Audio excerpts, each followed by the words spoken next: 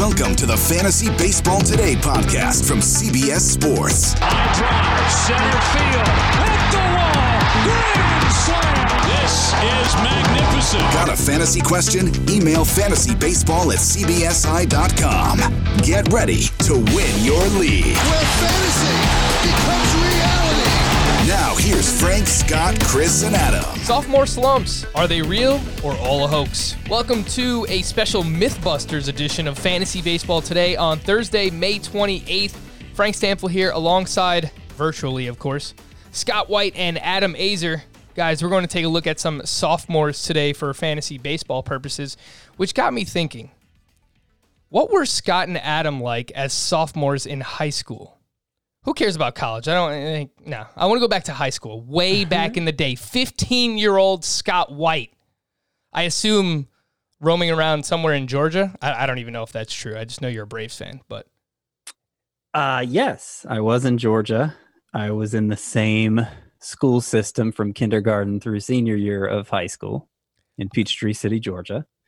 McIntosh High School was the high school. It's where Dwight Smith Jr. of the Orioles went. And as a sophomore, I don't know. What was I like? I mean, you think I look like I shared a picture on Twitter a couple weeks back from like when I first started at CBS. I started when I was 23. This picture, I was 25, but I looked like a child is the point, as a 25-year-old.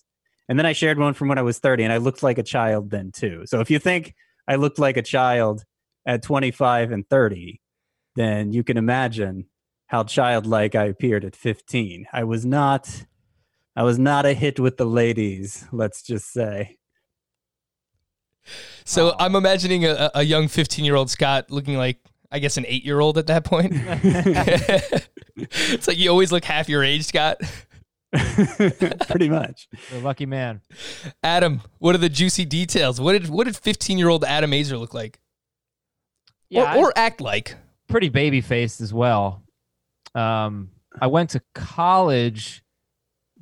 I didn't even shave with a razor. I was using like an electric razor in college. I didn't have, sorry for the details, I didn't have any chest hair when I went to college. But after college, I just became like a beast. So you hit puberty in college? I hit puberty before that, but puberty hit me in college. As a sophomore in high school, I was very like baby faced. But I would say, so I was really popular in middle school. I was like kind of the man. Okay, before people were going to parties and drinking a lot. That was like my wheelhouse, having fun without doing the bad stuff. So middle school was great for me. And then I went to a different high school. Like wasn't in the same school system. So I had a few friends, but I had to make all new friends. So freshman year was kind of like a redo. But I would say sophomore year, I started to come into my own. I started playing guitar. So that was fun. And that opened me up to the music crowd.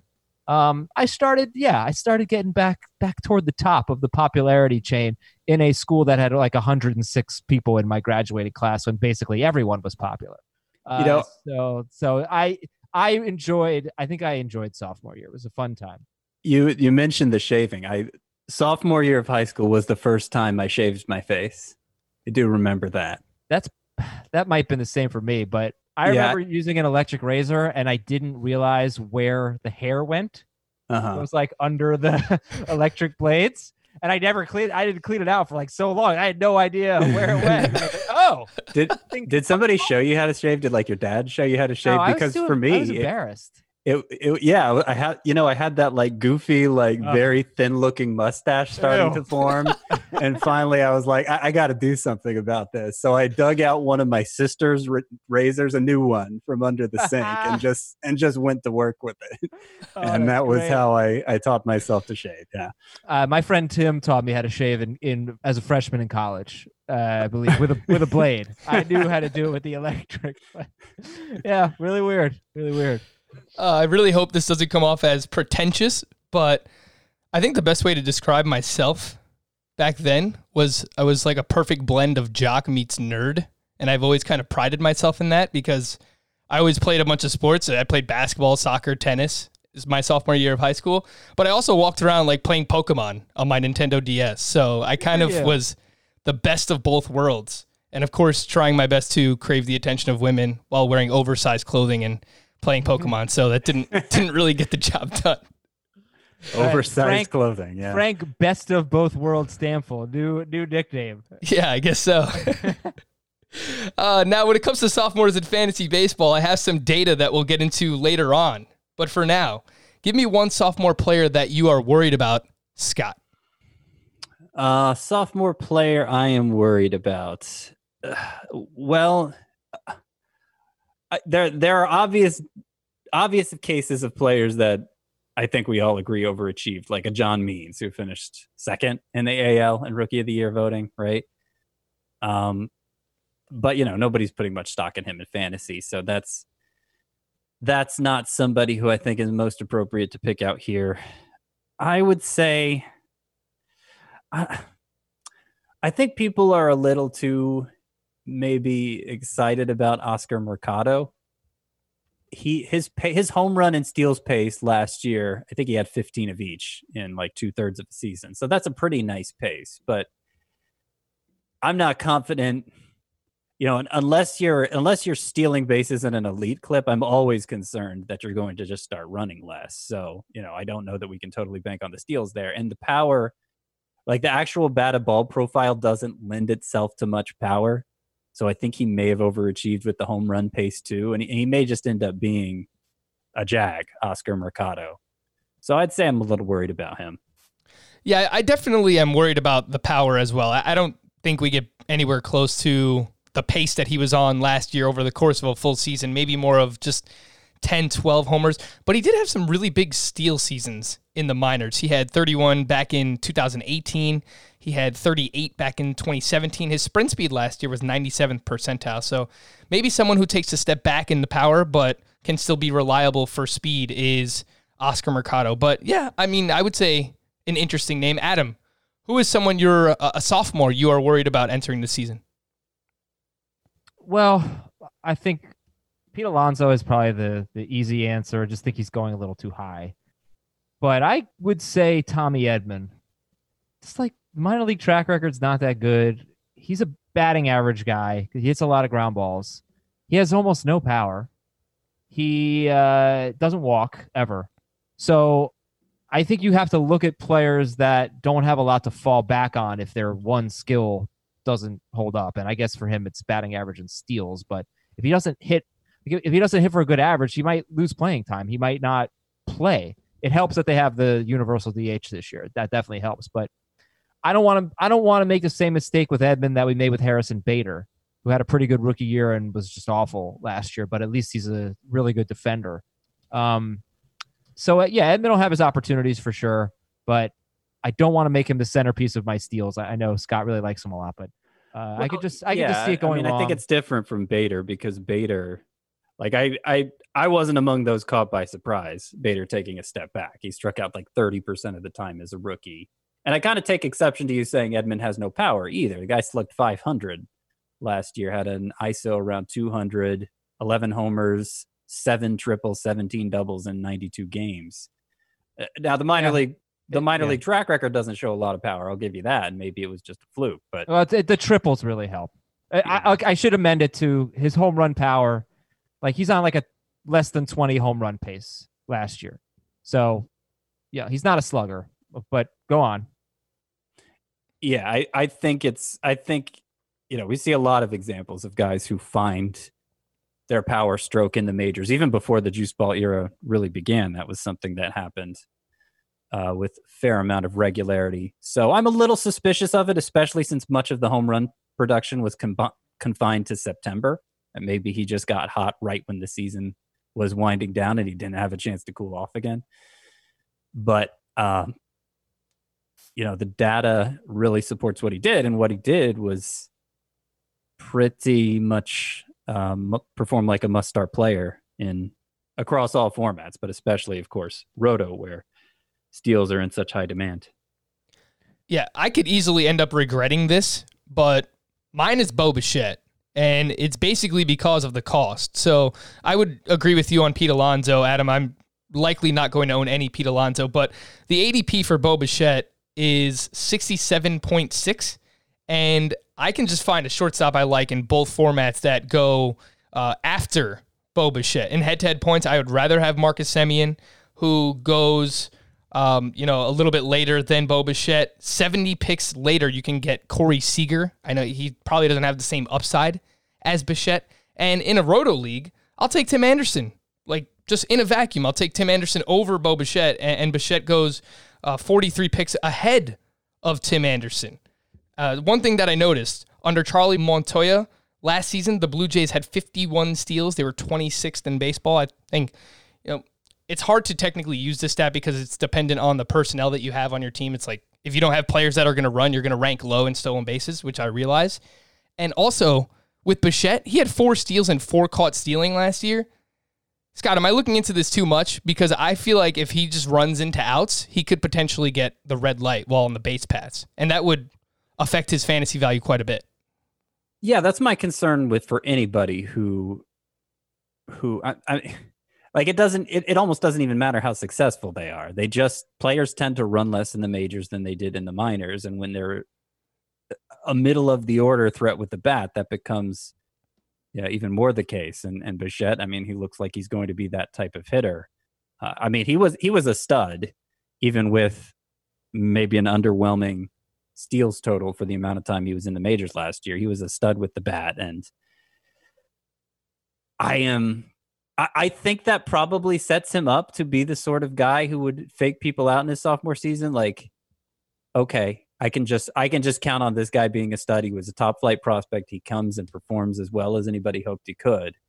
And so, yeah, that might be somebody who catches people off guard by taking a step back with a little more exposure and everything else. And look, the expected stats, he outperformed the expected stats in his short time in the majors.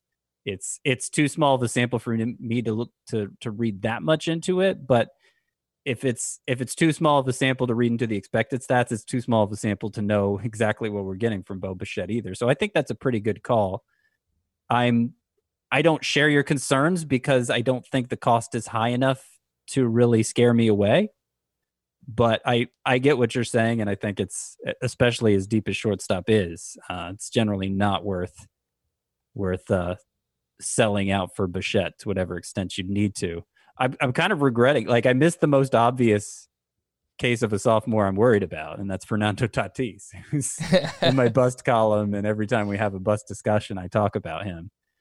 That's somebody whose cost second round concerns me. That's one that reminds me kind of, I think the when I think of sophomore slumps, kind of the all-time example in my mind is Brett Lawrie of the Blue Jays at the time. I listened to your 2018 podcast between you and Adam last night, Team Scam. It was just you two guys, and you brought up the same name then, Brett Lawrie. Yep.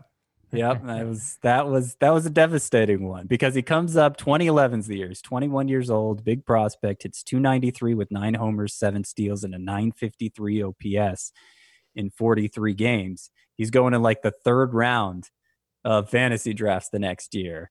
And he ends up hitting .273 with 11 homers, 13 steals, a .729 OPS over a full season. So I don't even think he was rosterable in standard size leagues at the end of the year. And most of his career was pretty much like that for as long as he stuck around. He only made it through his age 26 season, Brett Lawrie. So he's only 30 now. But yeah, that's an all-time example, and that's, well, I don't think Fernando Tatis' career trajectory is going to follow that same path. I think it could end up being a similar situation where people are just presuming he's a stud already when there may be some growth still ahead of him. We'll get back to the sophomores a little bit later on. Today on the show, we're also going to look at risers and fallers in keeper leagues. That'll be our email of the day. We've got a prospect evaluation for Logan Gilbert. Your emails, fantasybaseball@cbsi.com. But let's go right there. Email of the day from Colin in Houston.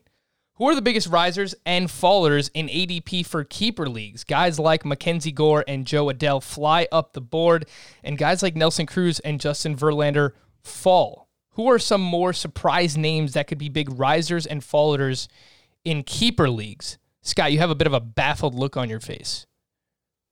Yeah, I was just confused whether he means based on, some of the changes happening around the league for a prospective 2020 season, or if he means just relative to a redraft league who gains and loses value in a keeper league. How are you interpreting this? I would probably go with the latter, but something else that popped into my mind on this was, maybe you could even interpret it as, what if just the season doesn't happen, right? Like, who's most affected? Like, someone just 1 year older.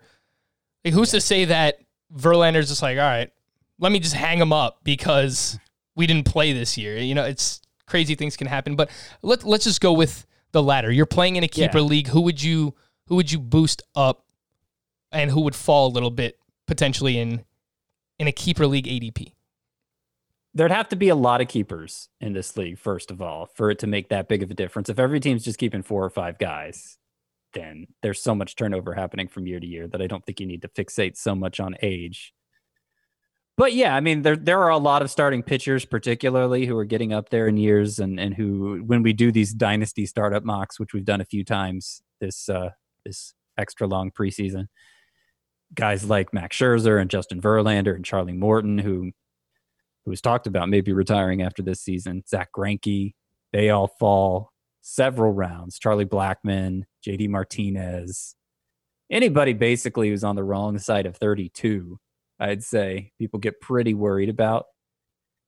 And then players who rise, I mean, yeah, specifically based on recent talk we've heard, Mackenzie Gore, it sounds like he could be a big contributor as early as this year. And Nate Pearson of the Blue Jays, who was probably the prospect getting the most hype in spring training. And now he'll probably have a job from the get-go. Spencer Howard of the Phillies, Dylan Carlson of the Cardinals. Again, every team would have to be keeping a good number of players for me to go too deep into the prospect pool in a keeper league. Like, you're not going to stash Julio Rodriguez, I don't think, in a league where you're only keeping 5 guys. Who knows how many years you'll be stashing him. But those ones who are close to contributing, they do get a healthy bump.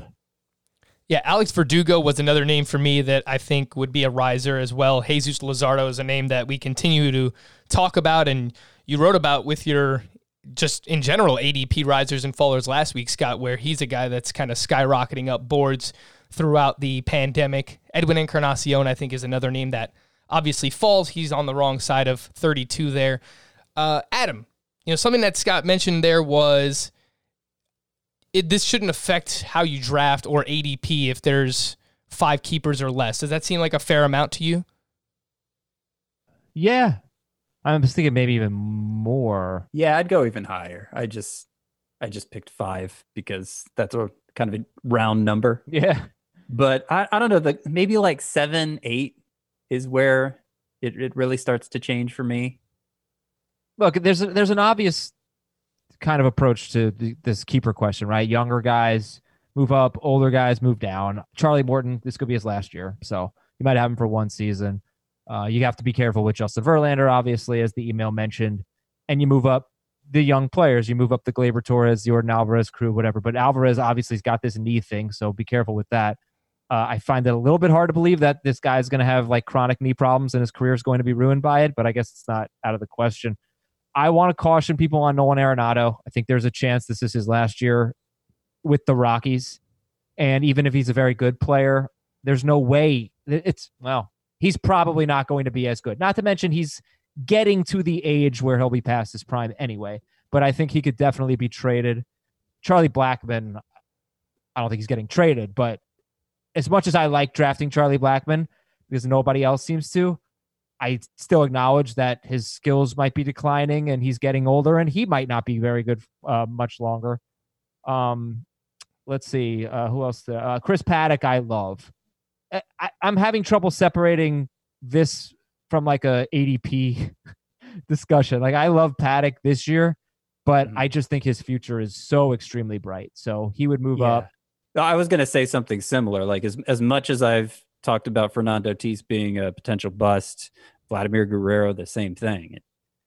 you're talking a keeper context, those concerns more or less go out the window for me. I'm thinking more about the long term and what they could provide for me than what might go wrong for them in 2020 in a redraft league.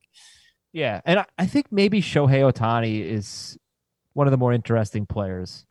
At some point, is he just going to become like the most dominant player in baseball, aside from a select few, you know? And I guess doesn't matter what your league format is. Will he ever be able to realize it with his fantasy production? But what we've seen from Ohtani as a big leaguer is pretty special. And depending on the ways you can use him, maybe if they take the kid gloves off at some point next year, maybe Shohei Ohtani is just a first-round pick. Yeah, Joe Madden was talking about early on in spring training, even in the offseason, he was talking about playing Ohtani as a hitter on the same day that he pitches, like just basically not really giving him any time off, just trying to get the most out of him as he possibly can. You know, maybe, I don't know how smart that is because that might make him break down sooner rather than later, but, you know, at least an 848 OPS each of his first 2 seasons as a hitter, and we remember 2 years ago what he did as a pitcher. The strikeout ability is just massive. Splitter is an unreal pitch for Ohtani. Really good points on Nolan Arenado there. Adam, 995 OPS in his career at home in Coors Field, 799 on the road. No, I don't think he'll be a 799 OPS hitter. If he just were traded to the Cardinals, for example, I think he'd probably be more of like an 850 OPS guy, which is a good player, but it's not a first-round player. It's not a second-round player either. So, yeah, definitely a name to keep in mind is Nolan Arenado. Some news and notes. The latest offer from the MLB owners.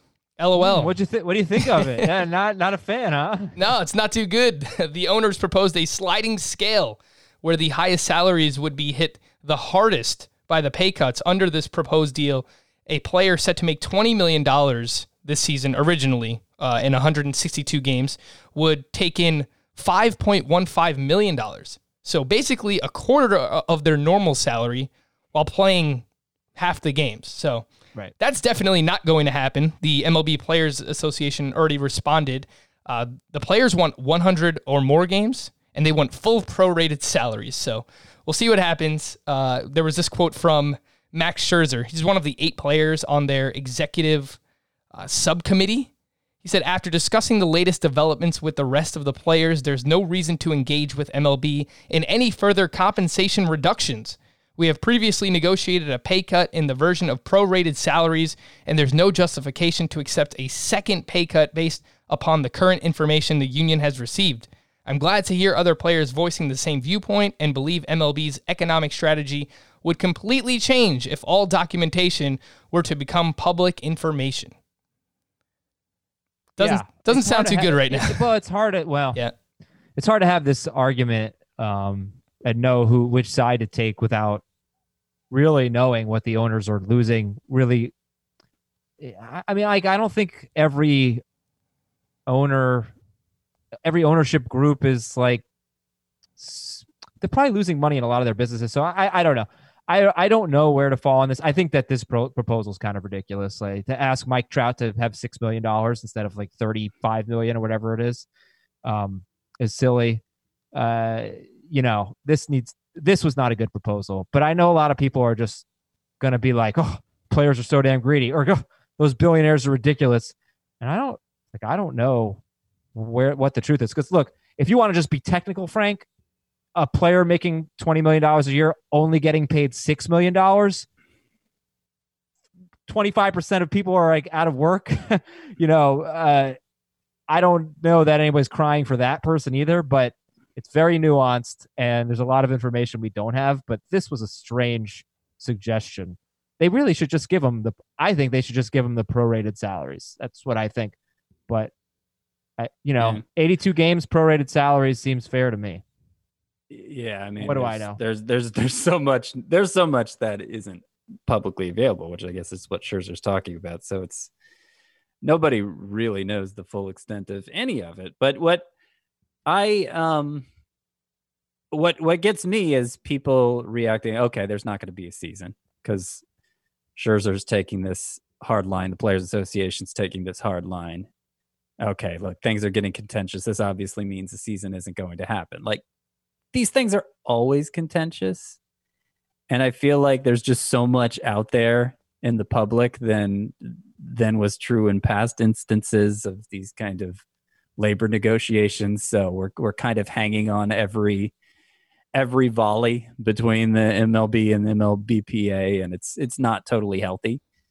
I don't know. Maybe they won't come to an agreement this time. It's obviously a weird time with a lot of factors to consider that haven't had to be considered in the past, and maybe it'll just prove to be too much. But like, you don't have to commit.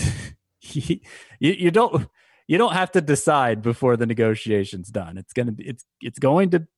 They're going to finish negotiating at some point, and there will either be a season or there won't be, and we can react to it then. We don't have to live and die with every report along the way, because it's not going to change the final outcome.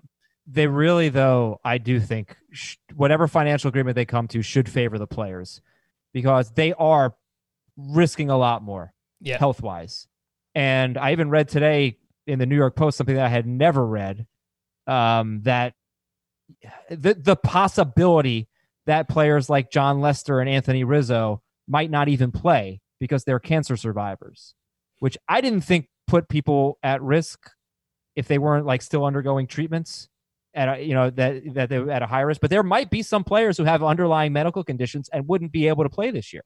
But the players themselves are most likely going to be fine. But they have to live their lives. They have to go home to people. And they obviously, what I'm saying is the players are going to be the ones that have a much greater chance of picking up the virus. And they could be fine, as we know, but they might unknowingly transmit it to someone else. They'll get tested a lot, but still not every day, not every time they leave the ballpark. So they should get more financial weight because they are taking on almost all of the risk. The owners don't have to go anywhere near it. That needs to be factored in for sure. My other non-negotiation news item for the day, Byron Buxton is 100% after having shoulder surgery in September. He had an 827 OPS on August 1st last season. That was higher than Starling Marte, Nick Castellanos, and Kyle Schwarber at the time. Buxton finished no lower than third in all of baseball in sprint speed each of the past seasons. The guy can absolutely fly. The highest barrel rate of his career last year, 8.3%. Average exit velocity, career high, 89.3 miles per hour. Launch angle was a career high. And his 23% strikeout rate was also a career best. So it seems like he was taking strides in the right direction, Scott. And it seems like, are you down on him compared to the consensus? Because he's still someone that I want to take in a roto league. I probably am. I don't know that it's fair to be. I may be suffering a little bit from Byron Buxton fatigue because I look at the numbers and it's absolutely true. I mean, the strikeout rate greatly improved last year. His fly ball rate greatly improved last year. Like ground ball rate was down from 43.3 in 2018 to 29.4 last year. So he did a much better job at all of the things I cared about. And yet, missed so much of the season that I don't know exactly where it would have ended up. And I don't know if he would have been able to sustain it. And I still don't know if he can stay on the field. But just the fact that he's a viable base stealer on top of it, in roto leagues at least, I should be pretty enthusiastic about taking him. So that's one I've been struggling with. Find me a player that goes later than Buxton that has more league winning potential. Buxton's ADP right now, 177.8, according to Fantasy Make a case for someone Pros. after that could, I mean, yes, he'd be a post-type sleeper, the very definition, but still only 26. And with the improvements he made, he could be such a bargain. Garrett Hampson. I don't want to go too far that direction either, because even with the improvements he made, his XBA was 249. His X slug was 433. I mean, those are not good expected stats. It's not a bad ISO, though. It's just the batting average was so low. It's not a great ISO, but it's not bad. I guess my broader take on Buxton right now is I no longer see him as a guy who has like first round type of potential or maybe even top 5 round potential, but I do think he has must start potential. So find somebody who's going after him that I think could be a higher impact player. Well, I mean, just going by ADP, I don't think a guy like Willie Calhoun's going to contribute in as many categories, obviously, but I do see the overall ceiling is maybe a little higher right now. Luke Voigt, he has playing time concerns, but I do like the ceiling there. Scott, there Mark are a few Canha, names, but not that many. Mark Canha, man, and Garrett Hampson. Those are two of your boys. They go after Byron Buxton, so those were two names that stood out to me. But yeah, look, ultimately, I'm in on Buxton. The key number for him is games played. He's only played more than 92 games in a season once. That was back in 2017. And he had a very good season. 16 homers, 29 steals, 253 batting average. So it's just a matter of him staying on the field. He's going to bat low in the lineup, one of the best lineups in baseball in the Minnesota Twins. It's just a matter of him staying healthy. And right now he's 100%. So let's see what... I just want to add one more thing. Yep. He is yet another player on the Twins who had a career best year, basically. Nelson Cruz had his best season. Mitch Garver, up and down the lineup, everybody just overperformed. It's the weirdest thing. Everyone. Was there one person that didn't overperform on the Twins? Eddie Rosario, maybe. I mean, I think CJ Cron was someone who I think underperformed. He had really good StatCast numbers too, but I think they got rid of him. Yeah, you go. And that's why they got rid of him. That's why I got rid of him. Can't keep up with the rest of us, man. But there's something to it, Adam, because they were consciously trying to pull the ball and lift the ball more than ever. So there is a reason that you see all these career hard hit rates and exit velocities and launch angles higher for the Twins players than ever before, is because they were consciously trying to do something. Didn't you say their hitting coach went somewhere? Yes, he went to the Mets? Miami Marlins. Oh, the Marlins. Okay. Yes, he is there hitting, what was it? I think it was like hitting coordinator, offensive coordinator. It's like, what? Okay. This isn't football. But with that, we'll take a quick break. When we come back, we will talk about the sophomore slumps and try and debunk the theory here on Fantasy Baseball Today. The all-new Hyundai 2024 Santa Fe is equipped with everything you need to break free from the dull work week and embark on an adventurous weekend with your family. The all-new Hyundai Santa Fe's features like available H-Track all-wheel drive, standard third-row seating, available dual wireless charging pads. Nothing beats a weekend away with the family in the great outdoors, whether it's camping, hiking, river rafting, or anything in between. With third-row seating, nobody is left out. The entire family can experience the thrill together, and nobody wants a dead phone. Available dual wireless charging pads make it so nobody gets stuck, and we can check our fantasy baseball teams together. Learn more about the all-new Hyundai Santa Fe at HyundaiUSA.com. Call 562-314-4603 for complete details. Robert Half research indicates 9 out of 10 hiring managers are having difficulty hiring. If you have open roles, chances are you're feeling this too. That's why you need Robert Half. Our specialized recruiting professionals engage with our proprietary AI to connect businesses of all sizes with highly skilled talent in finance and accounting, technology, marketing and creative, legal, and administrative and customer support. At Robert Half, we know talent. Visit roberthalf.com today. All right, we're back here on Fantasy Baseball Today, taking a closer look at these sophomore slumps. These are one of those things like contract years for baseball and fantasy baseball where you can't really quantify them, but some people think that they exist. So I tried to debunk this, so bear with me. We'll try and figure this out. Is the sophomore slump real? I looked at the top Rookie of the Year vote getters from 2014 through 2018, so the past 5 years. Obviously, I couldn't use last year's results yet because I don't know how these players are going to perform in 2020. I looked at what each of these players did the following season. I used OPS for hitters. I used ERA plus for pitchers as the barometers, respectfully. Among the 79 players I looked at, 4 were significantly injured the next season. That leaves us with 75. Of the 75, 30 of those players either improved their OPS or ERA plus the next season. That's 40%. And that means the other 60% declined the next season. Some of the biggest declines, you can remember names like Trevor Story from 2016 to 2017, went from a 909 OPS to 765. Luis Castillo came up as a rookie, had a 3.12 ERA in 2017. The next season, a 4.30 in 2018. Some of the biggest improvements, Chris Bryant, .858 OPS in 2015, .939 in 2016. He won the MVP that season. And how can we forget Kyle Freeland? 4.10 ERA in 2017. He would have a 2.85 ERA the following season.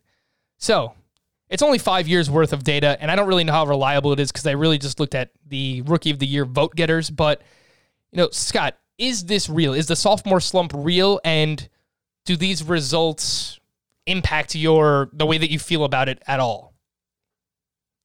I think it can be real, but it's difficult to predict who is going to be affected. In a case like Kyle Freeland or Harrison Bader, Adam brought earlier, I see here in your research you have Daniel Palka, who hit 27 home runs 2 years ago with the White Sox. Guys like that, I have a hard time putting in the same category because generally speaking, people weren't thinking they were really as good as they showed as rookies. Like nobody was hyping them the following year. Nobody was investing greatly in them in fantasy. Bader, maybe some people were because he had some multi-category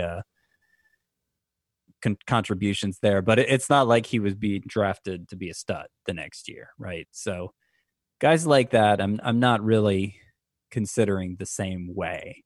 It's the ones who, like a Trevor Story, who, we get used to them being impactful fantasy players, and then the next year they're not really. I cited Brett Lowry as kind of the all-time example for me. Eric Hosmer actually that same year did the same thing. There was a string of a few years in a row where it seemed like somebody always did it. Jason Hayward is an example. Buster Posey is actually an example.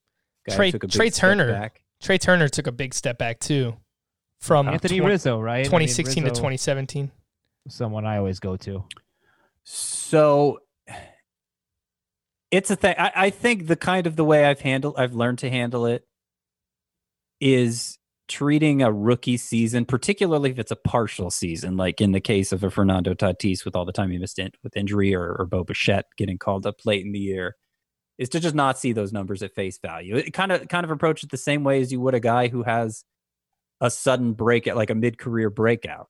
Just that year, okay, it was great, but there's not enough of a track record to support that he's always going to be that. So you discount him some degree for it, and it's not a super scientific objective process. You just kind of have to assess your own risk tolerance and what you'd be willing to pass up to take a shot on the upside, but you downgrade him to some degree, and then hopefully you don't get burned too badly. That's how I've learned to approach the possibility of a sophomore slump, because I do think there's something to the idea that a player gets around the league, starts seeing the same pitchers a third and fourth time, and they figure out better ways to attack him. The league adjusts to him. He needs to adjust back, and sometimes he doesn't do it as quickly. Sometimes he never does it. I do think there's something to that, but it's one of those things that we don't have a great way of quantifying.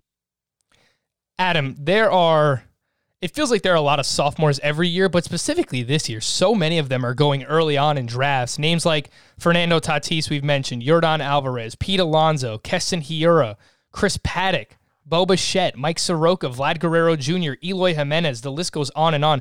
There are a lot of sophomore players that are being drafted inside the top 60, the top 70 picks this season, and those could be make or break picks. So, how do you feel about this? And, out of that group, like, who's the sophomore that you're targeting most? It sounds to me like Chris Paddock. So maybe you reveal why you like Chris Paddock and why you might not be worried about a sophomore slump for him. I never really thought about a sophomore slump for pitchers. This was always, for me, a hitting exercise. And it's just like these really good hitters just had these bad sophomore years, and you got to start to wonder, like, what's going on there. And then you have, like, Anthony Rizzo. I'm not technically sure which year was his rookie year, because he played a little bit in 2011 and he stunk. And then he had a very good 2012 year after he got traded to the Cubs. And then he came back and had his worst year, 2013, other than the 128 at bats in 2011, like 742 OPS. And he's been a great player since then. So I buy very heavily into the junior bounce back after the sophomore slump, like Rafael Devers. But again, I think Devers, I don't remember which year was technically his rookie season.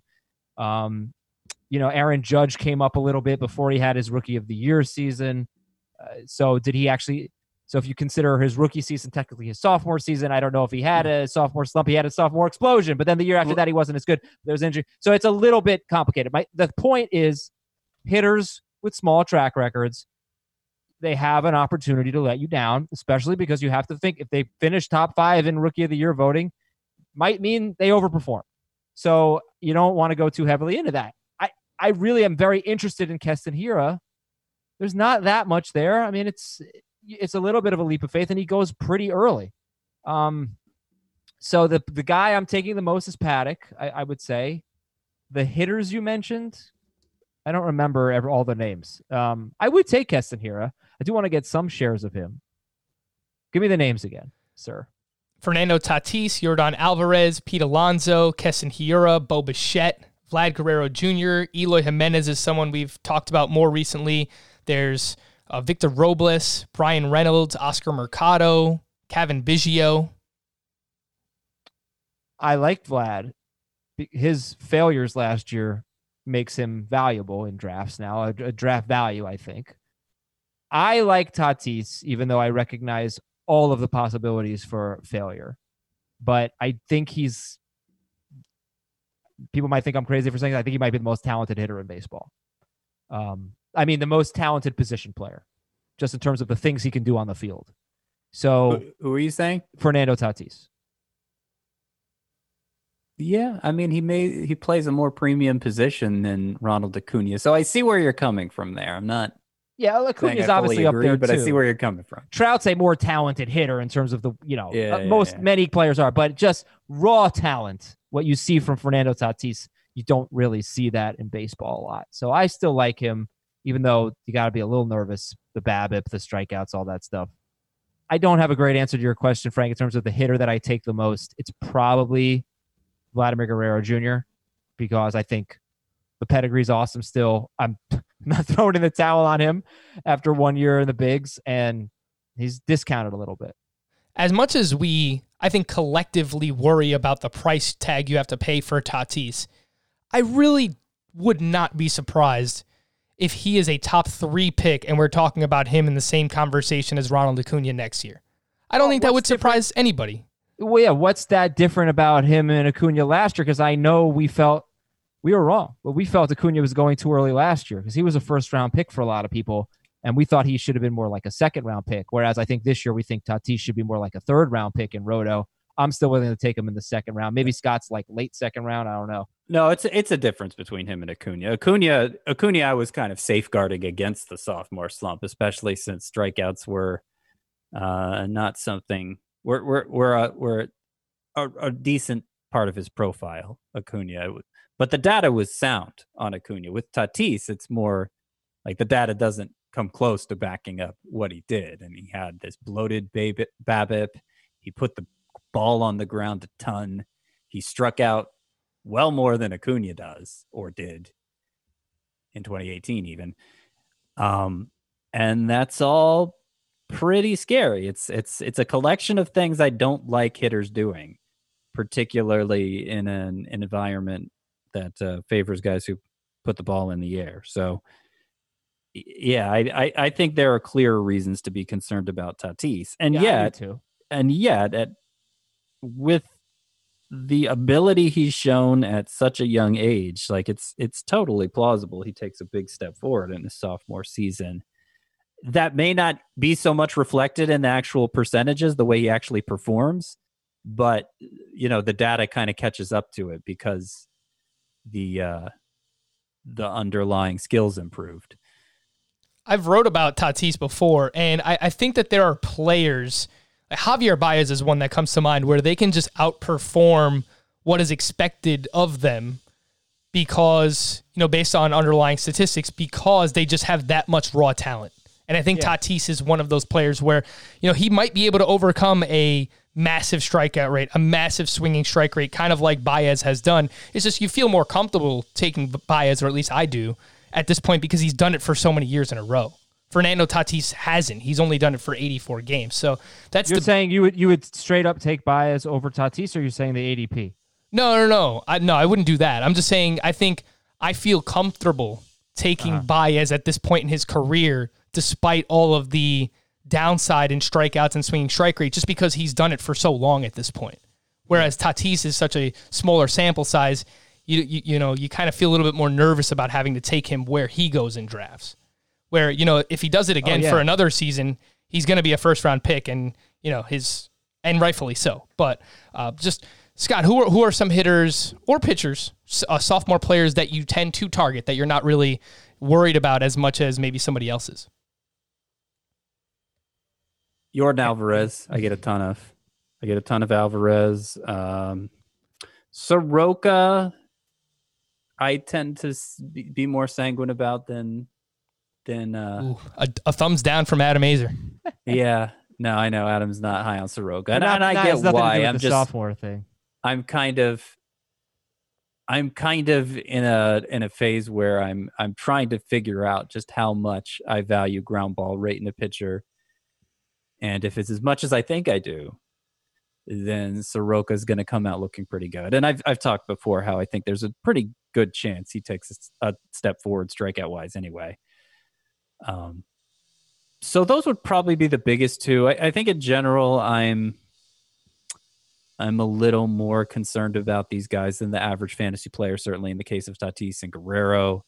But we've talked about Eloy Jimenez, how far apart you and I are on him, Frank. Don't do it, Scott. You being more of an optimist.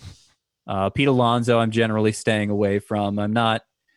Like for him, I think the downside is like a 40 homer season, but coming off a 53 homer season, it'll be disappointing to some of the people who invest in him.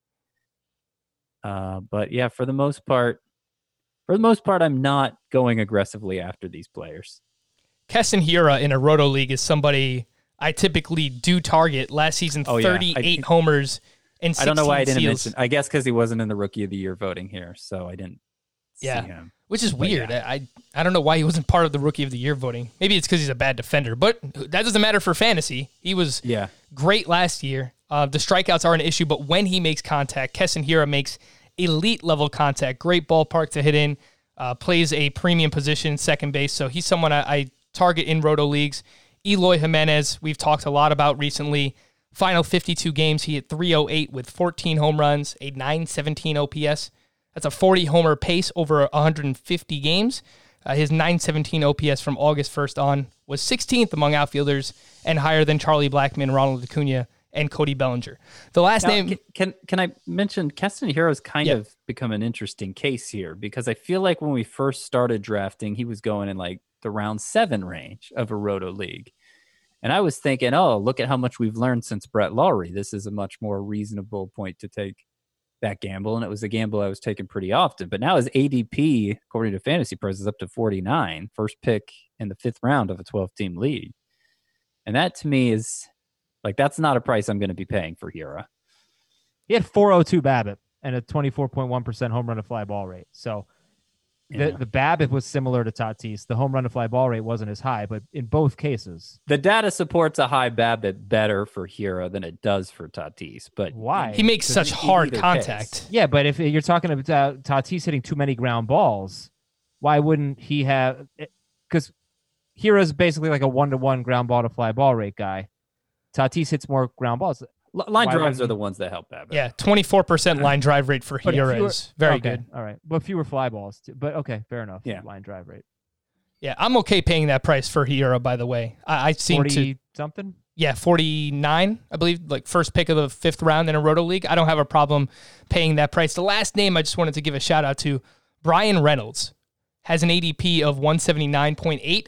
Yes, it sucks that he plays for the Pittsburgh Pirates, but I think he's someone that can contribute regardless of format. In a head-to-head points league, he had 37 doubles last year as a rookie. Decent walk rate, just over 8%.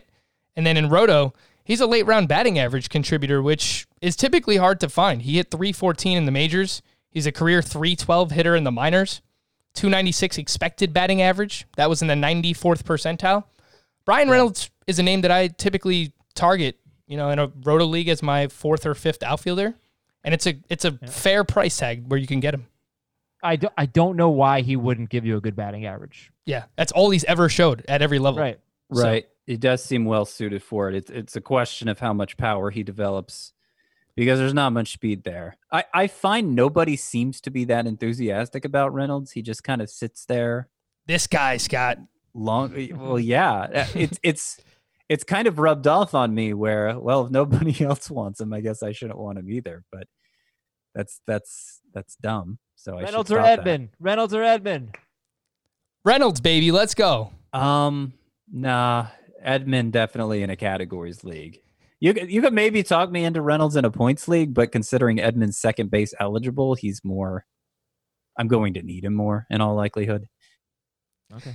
All right. That's our conversation on sophomores and some players that we are targeting here. I did want to quickly do this prospect evaluation on Logan Gilbert, starting pitcher of the Seattle Mariners. We got this from our Apple Podcast review from Shine Dog. Continue to send those in. Give us a 5-star Apple Podcast review. And you know what? While you're at it, tell a friend to tell a friend about fantasy baseball today. Tell one friend to listen to. Don't tell someone in your league, obviously, because you don't want them getting all someone in your league. Well, no, well, then it's a little Frank, bit harder. These people, they might not have any friends outside the league. You never know. That's fair. You don't know what these people were like as sophomores in high school. It's hard enough to find. Tell everybody you know to listen to fantasy baseball today. All right, Logan Gilbert, first-round pick in 2018 for the Mariners. He's an older prospect, Scott, at 23 years old. He's dominant across 3 different levels last year, single A, high A, double A. Finished with a 2.13 ERA overall, 0.95 whip, 165 strikeouts, and 135 innings pitched, to the gentleman who called me out on our podcast reviews for not saying innings. I'm going to try my best to say innings more.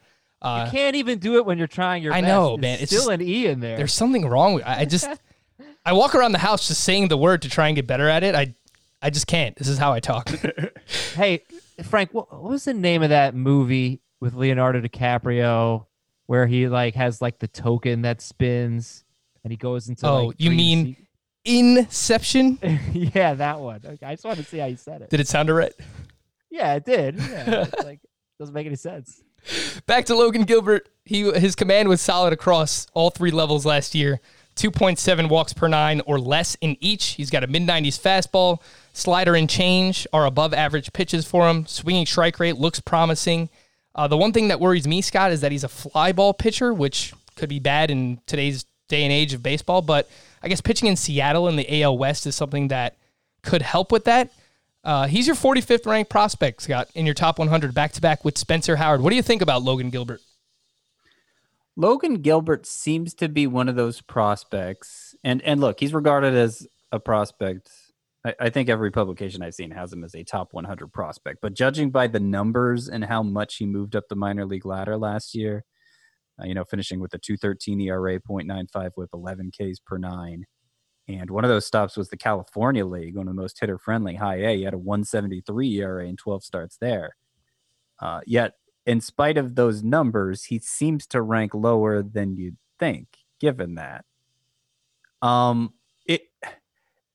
There seems to be a feeling looking at the scouting reports that his breaking balls aren't quite up to snuff yet. He has 4 pitches, which is good, but beyond the fastball, none of them are great yet. So even though he's already to double A, he's already 23,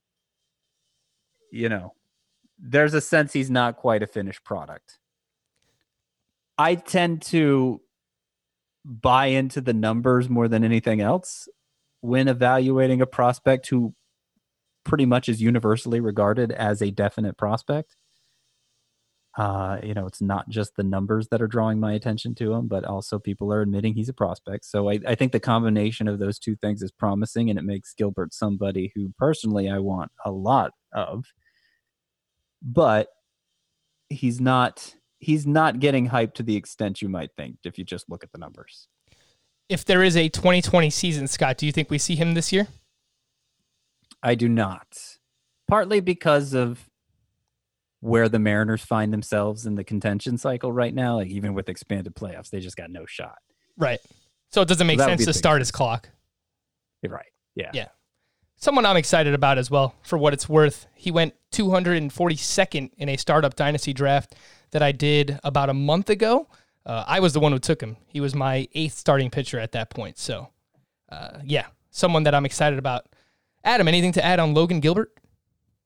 Yes, thank you for mentioning me in one of your Facebook comments. Join our Facebook group, Fantasy Baseball Today.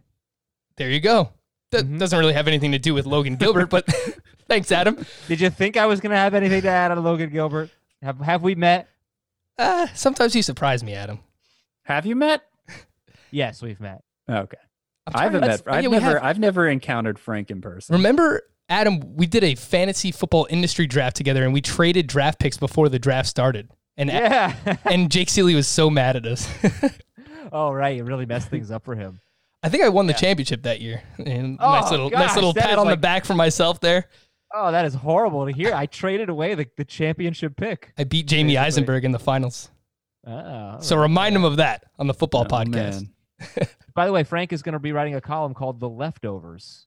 And now your job is to watch the show, The Leftovers, because Scott and I both love it quite a bit. I've heard good things, but I haven't gotten around to it yet. It's excellent. I'm currently spamming The Sopranos, which is a lot of fun. FantasyBaseball@cbsi.com. Let's see how many of these questions we can get to.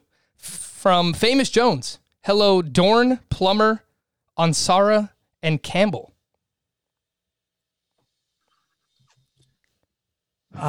Those feel like the silence is Arizona deafening. Cardinals. So when I looked this up, I found, I don't know if this is accurate, I found that they are actors who played Klingons in Star Trek. Okay, Dorn. I think of Michael Dorn, who was Worf, of course. So I can confirm. That's that who you think of. You don't think of Roger Dorn? I don't. I think of Michael Dorn, who played Worf, over Roger man. Dorn. I guess that shows where I am on the nerd jock spectrum, huh?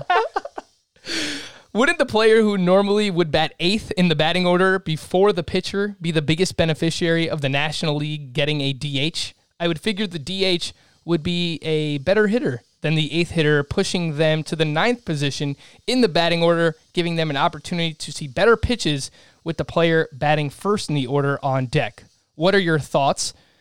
I thought this was actually a fair point. The problem is there aren't really a lot of fantasy relevant 8 hitters in the National League. When I was kind of just scrolling through roster resource, the few that I found were Gavin Lux, Carson Kelly, Luis Urias, Ahmed Rosario, and Carter Kieboom. I would imagine it's not as sticky of a lineup spot either as like 1, 2, 3 are.